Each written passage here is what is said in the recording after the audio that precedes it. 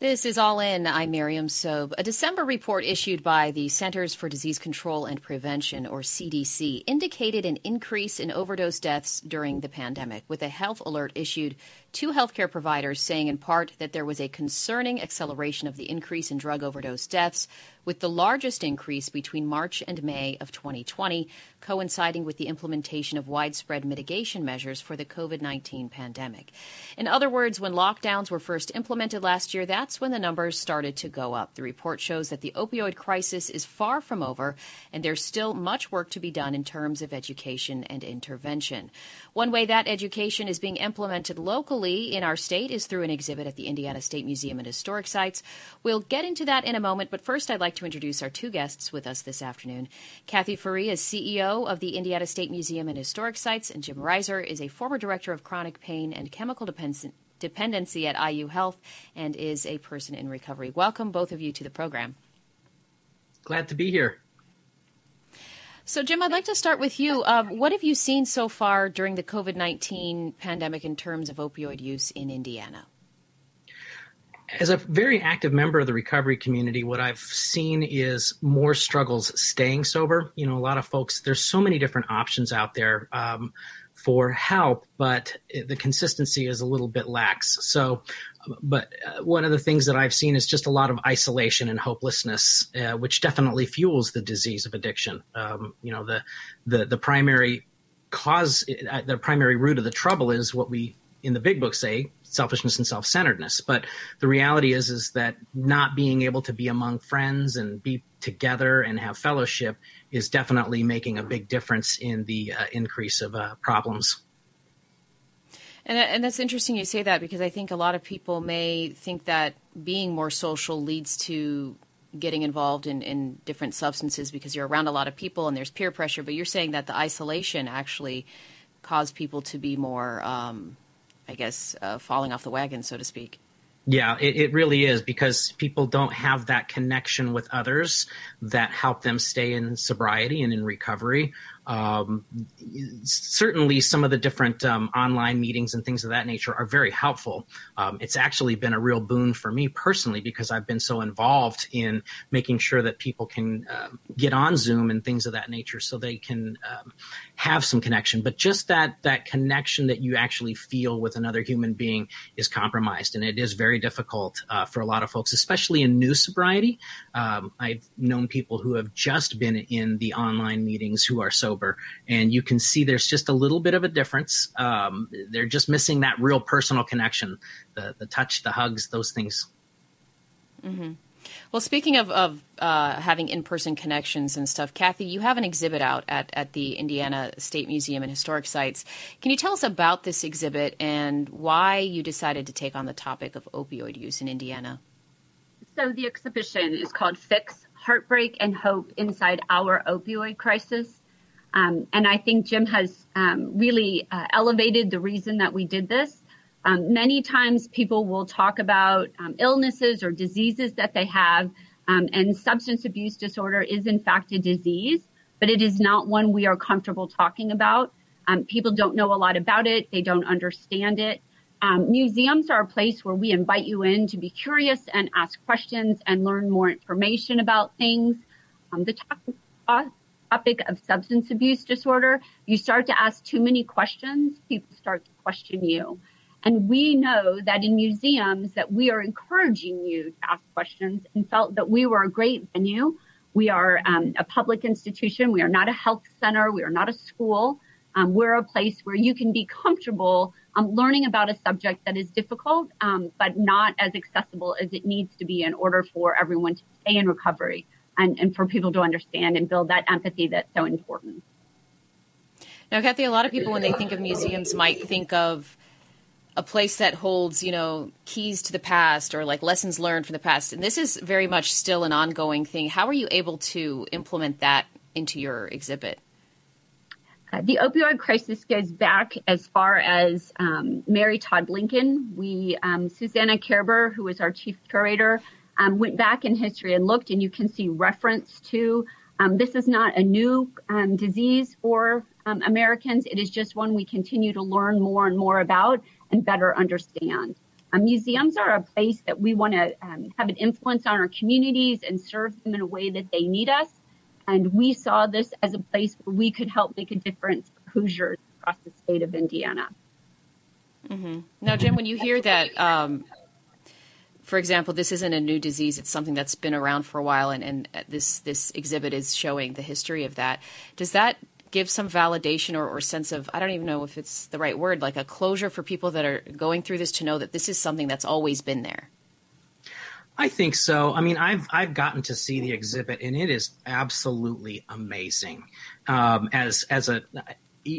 would think that people not in recovery will get just as much as people in recovery.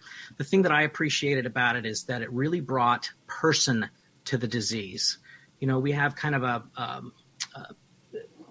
that I've seen is, you know, you see the statistics, and so you don't really see the people, and the exhibit shows you the personal feeling that you get, and all of the different treatment thought processes. And of course, it's such a stigmatized disease because there's a belief that there was a choice, and I think that. The thing that I liked the most about it was the variety of different things that you can see, and again, just the personal touch that you get from it, and the interactive stuff. It's really amazing, really amazing.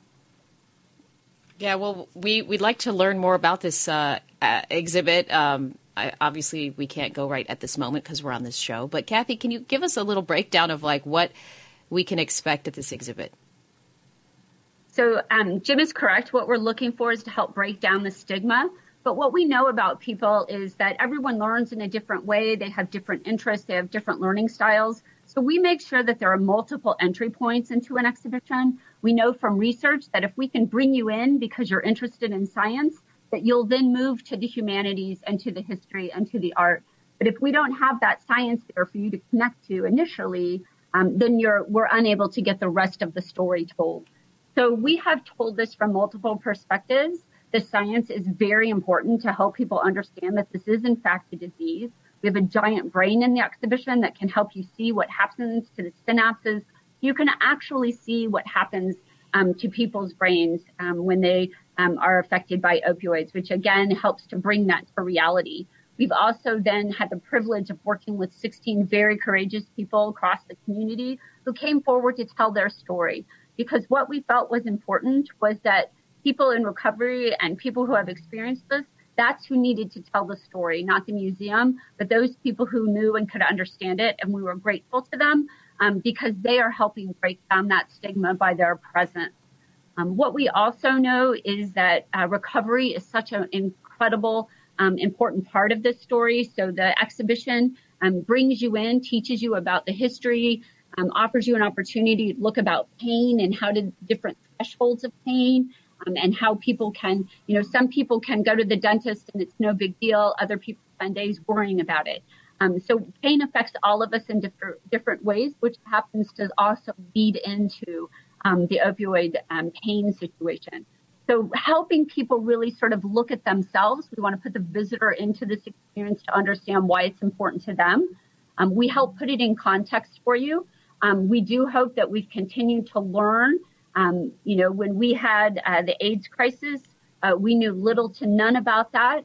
We did not handle that as gracefully as I think any of us would like to have. And so we are hoping that by doing an exhibition like this and getting the information out there and highlighting the important things that people know, that we can help break down that stigma and hopefully move this crisis forward in a way for everyone to build empathy and understanding. And what has the reaction been so far, Cathy, to this exhibit? Well, I have a quote that I can read from someone who just visited the exhibition, and they said, "This is a thoughtful, grounded, and empathetic exhibition. As a parent who lost a 21-year-old son to an opioid overdose in 2013, I am humbled, affected participant in this round of our lifetime. Bold educational initiative like this should be championed and commended. Meaningful change begins with understanding." So you can see where if we can bring you in and engage you, if you're an art person, we have some incredible art pieces. The art is a part of the exhibition. They're interactive. There's a fort. Phil Campbell is an artist who is also a recovery coach. So he tells that story, and you go in and you hear his story and pull that out, and you're in sort of that cocoon, that sort of community that Jim was referring to that is so important to many people in recovery. We do, in fact, Jim Irsay has loaned us the big book. So we do have the original big book in the exhibition, which is an incredibly powerful artifact. And then we really have that chance to give you some hope. We talk about Narcan and how to use that and how easy it is to do and how it can save someone's life, and give you some tools. So we hope that when you leave the exhibition that you can do three things. One, change your language. So there's an interactive experience where it helps you understand that words have meaning. So you use the word sober as Jim has rather than clean. So if you can start to move your the vocabulary away from words that are offensive, that can help you better relate and have people be able to hear you and feel that empathy. We ask that you get Narcan training, and then we ask that you reach out to someone that you think may need some help. So we bring you in, we help you understand what the disease is, how it is affecting people. We show you ways of recovery through yoga and art and meditation. And then we ask you to help society and community and your neighbors and probably a family member. There are very few people who are more than one removed who have been affected by substance abuse disorder. And our hope is that we can help bring that community together the way Jim is referring to and how important it is. So it sounds like this is a very all-encompassing exhibit, and that it also can be sort of therapeutic for families who've suffered a loss due to this. Well, we're going to talk more about this exhibit. I also want to get some more details from Jim just about the community, how they're handling things now, and what's next for the future of the state tackling this crisis. If you have questions or comments on our show today, let us know on Facebook or Twitter at All in Indiana. You can also leave us a voicemail at 866-476-3881. We'll be back with our guests after a quick break. We're talking about opioid use during the pandemic and a powerful exhibit open now at the Indiana State Museum and Historic Sites. I'm Miriam So. Back in 90 seconds. This is All In.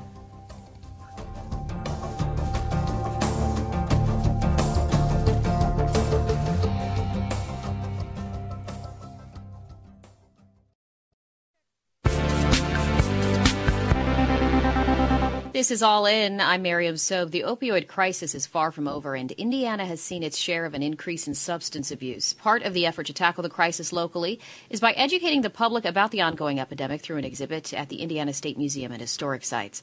With us is CEO Cathy Ferree and Jim Ryser, former director of chronic pain and chemical dependency at IU Health. Now, I keep tripping on that word for some reason. I see you guys smiling there. But Jim, let's talk about how the recovery community has been able to persevere through this pandemic. I know a little earlier you mentioned that being isolated, it's more of a trigger for people than we may realize. We might think if you're by yourself, then what harm can you do? So can you take us through what the process is like for people right now during the pandemic and how they're able to persevere? Sure.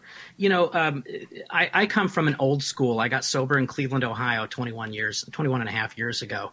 And so I came from very old school, and meetings were that was the thing. And so initially, I think that was really frightening for a lot of folks. I'm severely immunosuppressed, so I've got some health problems, and that's part of what sort of took me out of the business of recovery, if you will. And I was scared to death because I didn't want to, here we are. And I'm like, my sobriety is the most important thing in my life. I don't know what I'm going to do.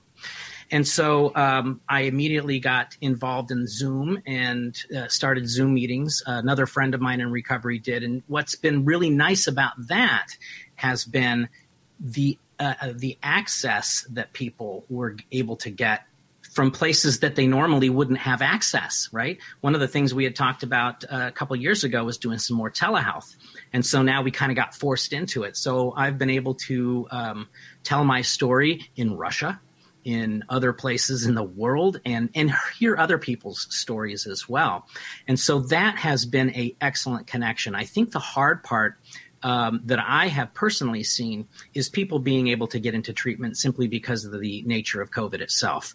Not being able to, they have to have the quarantine and a person with addictive disease, if they're at their peak, they're not going to make very good decisions. And that's not a diss, it's just a fact. And so part of, the immediate access that we used to enjoy, if you will, is not there right now. And it's very difficult to detox. Opiate detox is very painful.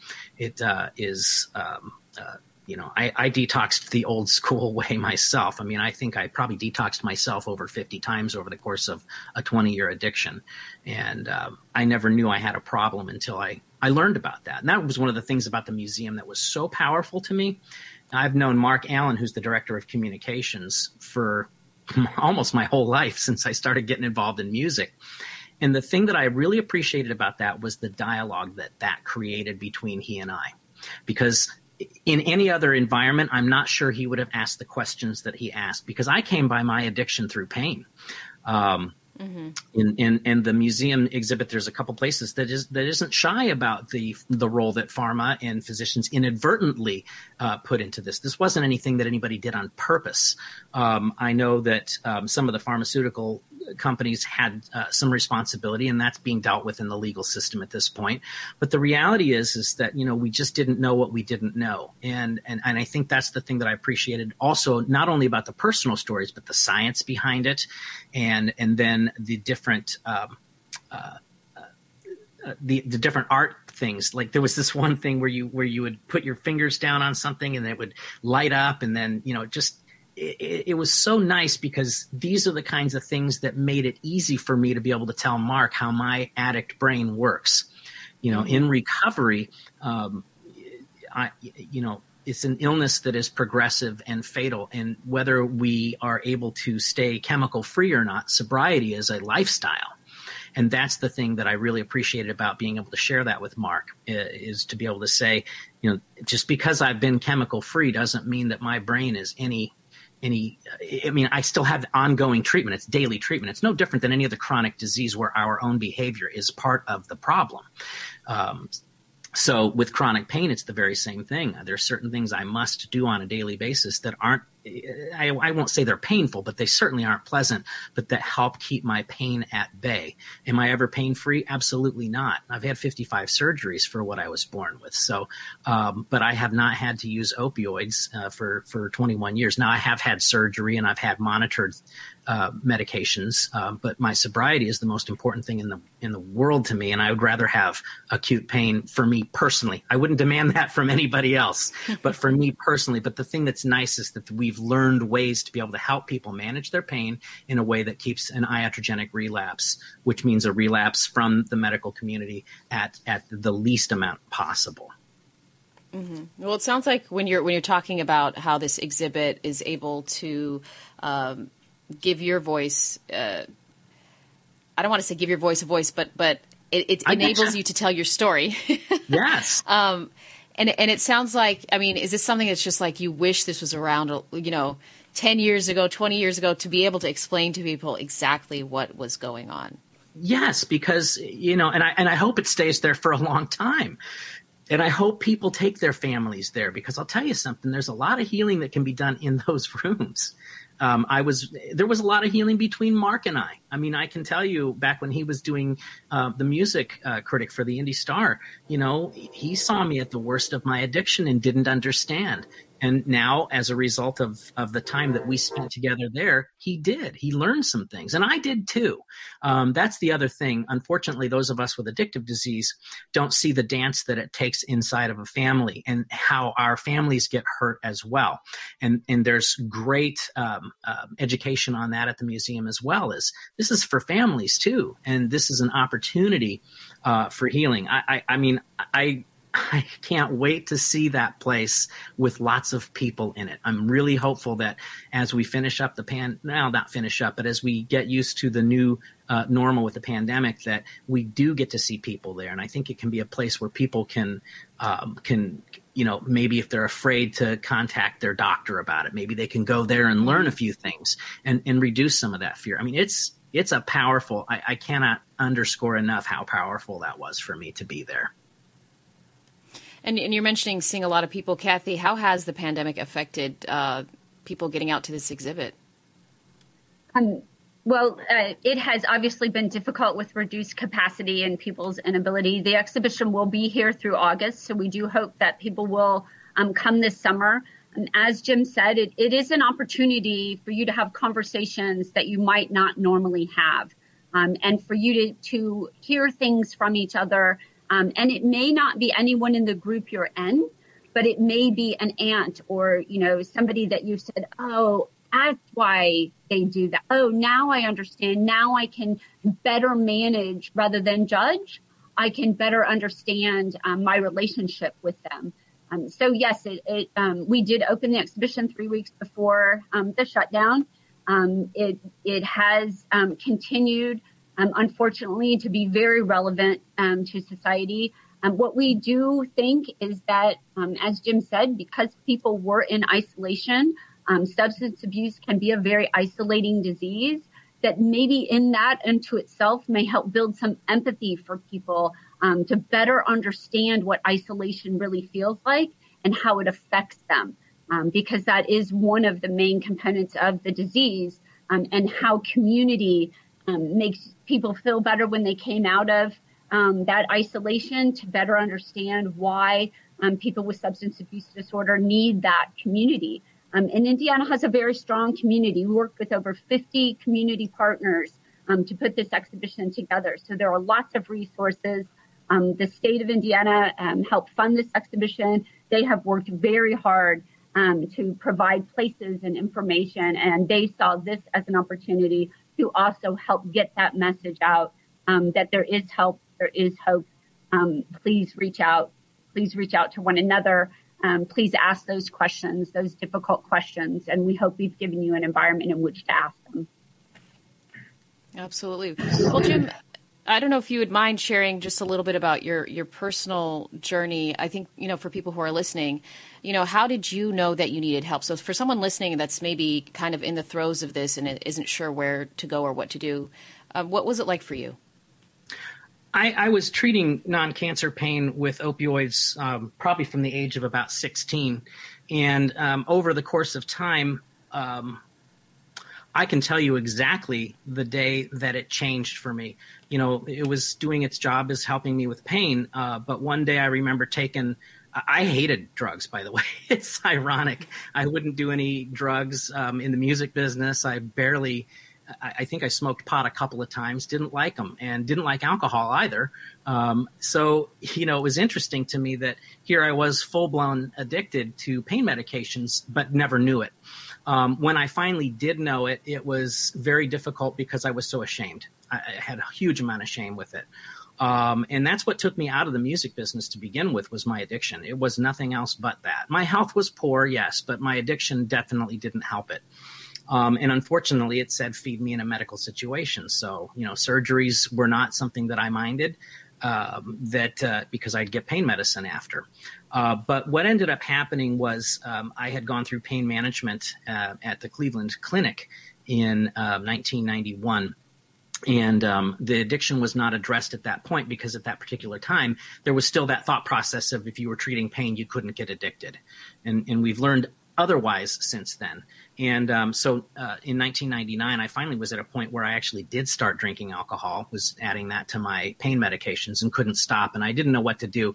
Fortunately, I was with people who understood this disease and didn't judge me and made a welcome mat for me. And so I went back to the Cleveland Clinic, and that's where I did eventually get sober. But it was interesting in that it was a person with heroin addiction that really helped me. She was the one who said, wait a minute, you had IV Demerol prescribed for you? I had to have stuff that was riding around my dealer's sock when it got to America. And it was like, oh my gosh, I had no idea. Right. So it was other people who were dealing with their addictions, who were coming into recovery, who really helped me the most. What also helped me was having the empathy of the healthcare people that were involved in my care. And at that time, it was still stigmatized within the healthcare. And there is still stigma there. It's just, that's what I love about the museum. I hate to keep going back, but it's so important that takes that stigma part and lets us talk about it. That's because we're not going to get through it until we talk about it. We can sit there and be, that thought process of, well, if it's not there, we just won't see it. No, it's got to be over. Now, again, I'm old school. My late sponsor was sober for 55 years before he passed away. So, he had the old school thoughts, you're an alkie, you're a junkie, all those kinds of things. And I appreciate seeing the change of that versus, because that would be like, my spina bifida, well, you're a crip. I heard that as a kid. And those things do hurt. And today, no, you just got spina bifida, you have the disease of addiction, and you have ways to manage them. And that's what's great about the recovery that I've been able to at least personally do over the last year. But what got me involved was to find out I wasn't a bad person. That's what really finally did it, because I hated myself for the things that I had done. I lied to physicians. I lied to people to get scripts. I lied to my family, and it was a horrific dynamic. And, it's taken a long time for our family to heal. And, I have, when I'm working with other people, I have to remind them that, even today, as I'm sober, 2 decades plus, if my mother were to get a phone call at midnight, her first thought might still be, oh my gosh, she's in the hospital getting drugs again. And that's okay, right? So before, it's like, I've been sober 3 weeks. Why doesn't anybody trust me anymore? So again, that's the other part of the education process of this. And the more we learn about it, the less we're going to have stigma. And the more ways that we have to learn about it, the less we're going to have stigma. And that's wonderful. And again, for me personally, COVID's not been bad for me because it's gotten me as involved as I've gotten. I do a lot of 12-step meetings in the evenings. I go to some myself, and I help healthcare professionals that are in recovery as a pro bono thing. Again, my health just took me out. I had to make that decision to say, okay, it's time to let things be as they are and live what I have left. Mm-hmm. Well, it's interesting. You're mentioning how sort of the pandemic, in a way, yes, it's caused some issues on one front for folks who are struggling, but at the same time, it's kind of opened up the world for others and given access to things that they may not have been able to have access to. Cathy, with this exhibit, is this going to be the only health and social issue that you do, or are you planning other ones after this one wraps up? We actually recognize that, as Jim has said, this is not something that will be open. The exhibition will be here through August. And right now, people who are in the recovery community or working in the recovery community can come see the exhibition and utilize the code FIX 2021 and have free admission to the museum. So we would really encourage people in the recovery community to please come and visit the exhibition to I hope have the same experience that Jim had. But we have been able to put much of this into a digital program. We had hoped that the schools would be a big audience for this because 11 and 12-year-olds are the prime where they still listen to adults. It's a great opportunity for them to hear and better understand what they're about to go through in adolescence and adult life. And we were hoping they could, but we've been able to put this into a program that will be digital and that teachers can have access and the public can have access. It is a similar but not the same experience because we know, as I said, this has been around for a long time. And we know that we wanted to be committed to helping the community as long as we could be of help. So those programs will continue to live online for us. It will also be in Muncie next summer. At Minnetrista, so the exhibition will be available then as well. And so are there plans to tour this throughout the state? We do have 11 historic sites across the state of Indiana, and we have been working on doing programming at each of the sites for the needs of the community they are in.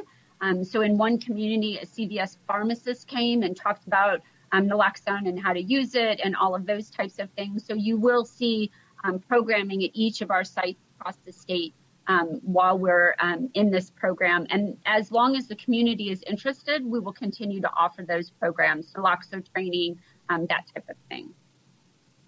Okay, sounds good. Wonderful. Jim, are there any resources for our listeners who are tuning in right now before we head to break? Any resources that they can tap into if they need help? Yeah, you can go online. You can look at alcoholicsanonymous.org, na.org, all the different 12-step type programs you can get in there as well. And then, of course, Fix 2021.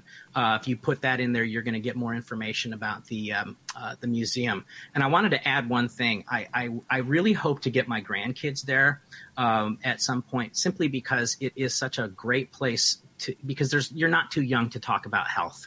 Never. And mental health is just as important, if not, it's just as important as any other health that we deal with. So and they love that Gramps is in recovery. They don't quite get it yet, but they're on their way to understanding that. And I like the fact that dialogue's open, and that's a great way to reduce stigma as well. I just want to say thanks for having me today. I really appreciate it. Yeah, well, thank you so much. Jim Ryser, former Director of Chronic Pain and Chemical Dependency at IU Health, and Indiana State Museum and Historic Sites CEO Cathy Ferree. Thank you so much for joining us. We'll be back after a quick break. When we come back, we'll talk to James McGrath, a Butler University researcher and author of the new book, What Jesus Learned from Women. This is All In. I'm Miriam Sobe.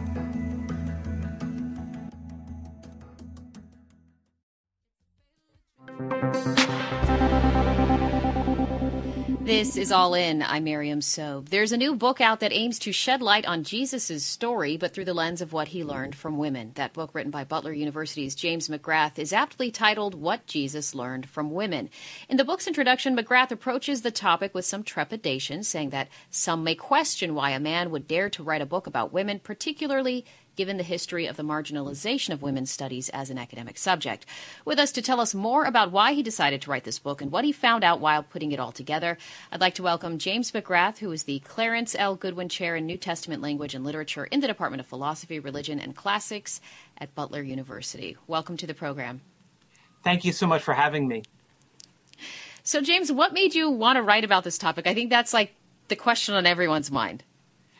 Yes, and I was tempted to include that in the book somewhere. I give just a little snippet of it. I didn't realize how interested people would be in the backstory behind it. And sometimes by the time you've really started digging into a project, you lose track of exactly how the thought process developed. But I can tell you where it started, because that's a very clear and vivid memory. It was brainstorming possible honors thesis topics with a student at Butler University. And this was a student who was not majoring in religion, but had found her way to an interest in possibly going to seminary, and was trying to find ways of exploring the relationship, and whether there is a relationship, what the relationship could be, between her Christian faith and her feminism. Are those two things compatible? What would that mean? And although I have a lot of side interests, and I get to explore them sometimes at Butler University, my main field is New Testament early Christianity, biblical studies. And so I immediately started thinking, what topic could she do that it would make sense for me to be the advisor on? I'm happy to direct her to somebody else who might advise her in doing something else. But as I started brainstorming, a lot has been written about Jesus teaching women and what's the role of women sort of as disciples. And when I'm looking for a topic where you can try to say something new, do something a little different, one of the things I sometimes do in my head is think, okay, so how do we invert that? What's the missing sort of other side of that coin? And so lots of people have written about what women have learned from Jesus and women learning from Jesus. What if you looked at what Jesus learned from women? And it really was just that off-the-cuff remark. The student was not at all interested in pursuing that and did a great honors thesis, but on a completely unrelated topic. But as I started thinking about this, I thought that maybe there was something here worth pursuing. I'm that sort of ideas person that comes up with lots of creative thoughts, 99% of which need to be shot down by someone practical who says, yeah, no, that won't work, and here's why. I think this is part of that 1% that ended up being worth pursuing, and it really has been rewarding and transformative to work on it. I have to say it's interesting in your introduction how you tackled sort of as a man taking on this topic, and how sort of in our day and age where we're sort of challenging some of these things, just narratives constantly written about women by men and some of that stuff. So why did you feel necessary to address that in your introduction? Because I thought people would have questions about that. And that was one where I thought people might go in with not just curiosity, how did this book come about, but why are you doing this? Why should you in particular be doing this? Why isn't somebody else doing this? Is this a worthwhile project? All those kinds of questions. I'm happy that I work at an institution where we've been encouraged to ask questions like who is on our syllabus, who's in our bibliography, who are we assigning as reading, who's underrepresented, things of that sort. But whether it's the effort for women's equality, whether it's efforts towards racial equality, towards opposing marginalization of religious minorities or any group, oftentimes it's left for those who are in the group that is being marginalized or discriminated against to be the ones to fight for their inclusion and for their treatment as equals. And so I feel that this is something that women have written about, and women have read about the things that women have written about this, and oftentimes men are neither writing about it nor reading what the women write about it.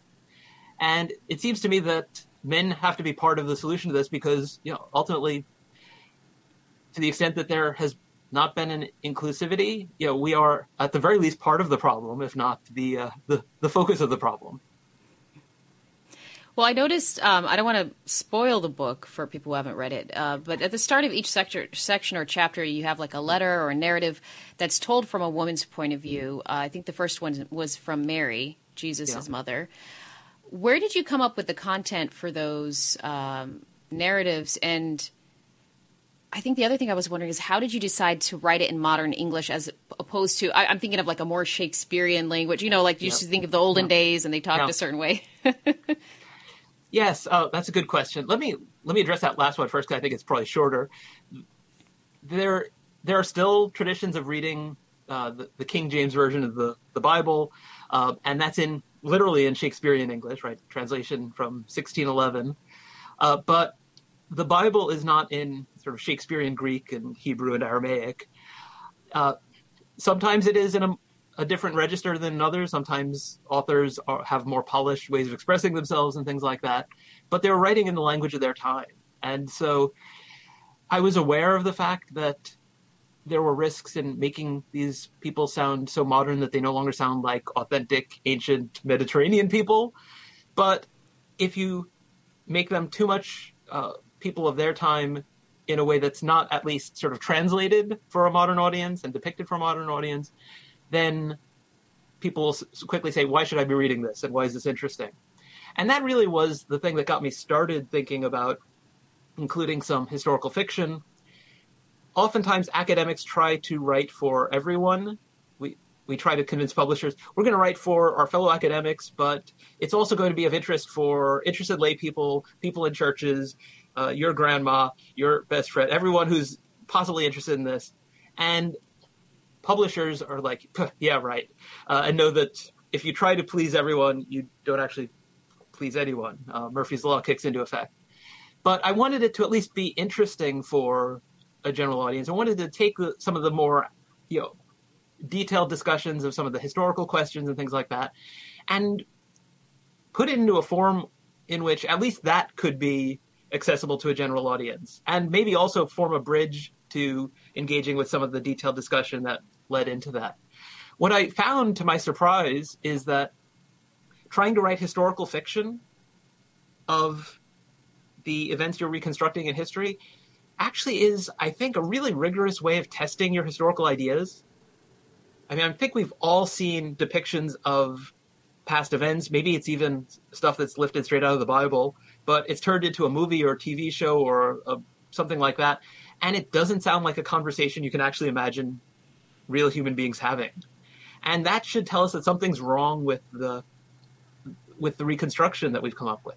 And so I found myself actually rethinking some of what I initially was inclined to hypothesize, because I tried to turn it into a story, tried to spell out what it would look like in practice, and found, that just doesn't sit right with me. Let me try a different approach to this. And so with the stories that you've put into this book, are these common stories that people of the Christian faith would already know, or are these some new things that you found in your research? There's a mixture of all of those. Women's stories are included sometimes more in the New Testament Gospels than they might have been in other literature of the time. And yet they're still not included to an equal extent. And even when people know them, they don't always know them to the same extent. If we even think about some of the characters, some of the stories, right? It's the Samaritan woman at the well.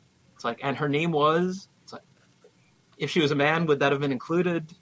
Probably, right? You get women's stories not told as often, and then they're mentioned, but maybe they're not named, and things of that sort. And so part of that effort was really to try to give the women's voice a place in this, because we don't always have that included in our ancient sources. And one of the things you wrestle with as a historian or historical scholar is, if the sources don't give you a perspective, do you say, well, sorry, I would wish I could offer you what women had to say in the ancient world, but the sources don't tell us enough. I don't have enough to go on. So there we go. And then you contribute to perpetuating the silencing of those perspectives.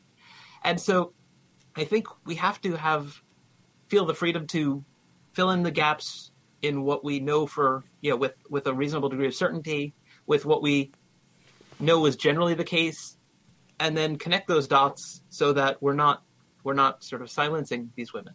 But they are mostly stories that are known. There are only one or two where and one in particular where I didn't think I would have enough to go on, and that chapter just surprised me that it even ended up included, much less where it ended up. Were you expecting any sort of backlash or pushback when you released this book? I mean, is it fully released yet? I don't want to mischaracterize. It is. It's brand new. It's just out, but it is, I think, now shipping from all the places that are stocking it. And so it is now available.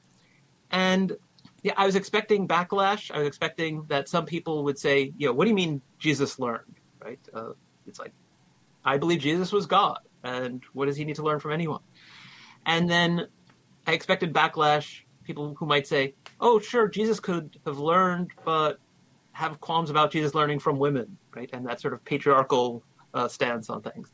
And so, yes, very much so. I'm also expecting some pushback from scholars who'll say, okay, but the reconstruction here and things like that. But that's less of a worry. And that I'm actually much more looking forward to that than I was to the other kind of backlash, because I had to decide early on whether to try to write this in a way that at least attempted to sort of bend over backwards to try to bridge a gap and persuade people who would approach it with skepticism or even antagonism. And in the end decided, let me write for the people who are at least open to exploring this possibility. And then I can write some blog posts or other things to go along with it to try to have the conversation with the skeptics and people like that.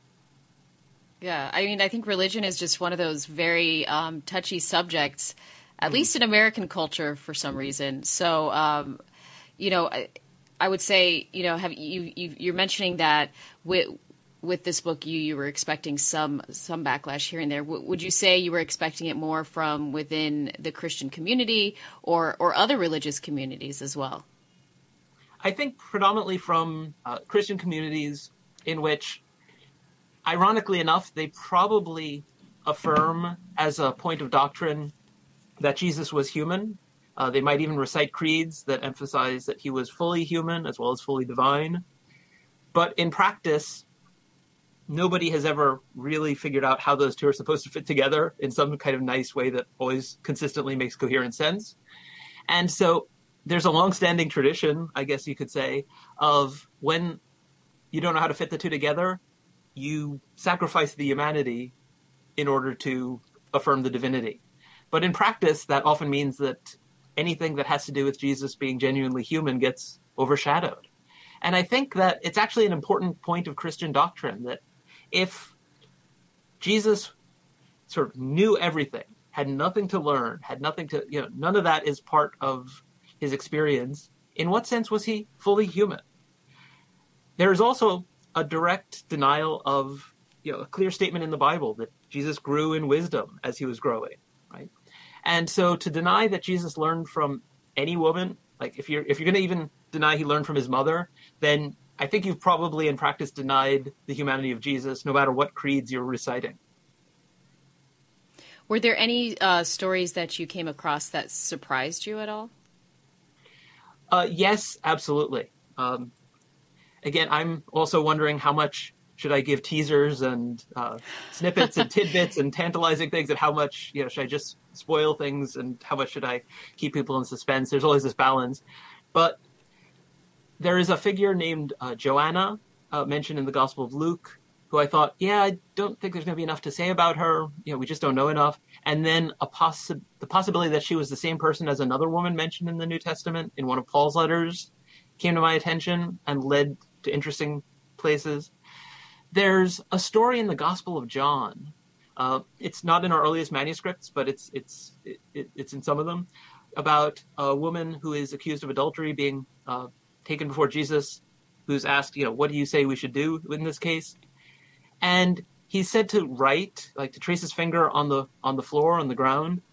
And people have often wondered, people throughout history, down the ages, down the centuries, have wondered, what was he writing? Why was he writing? What's the significance of that?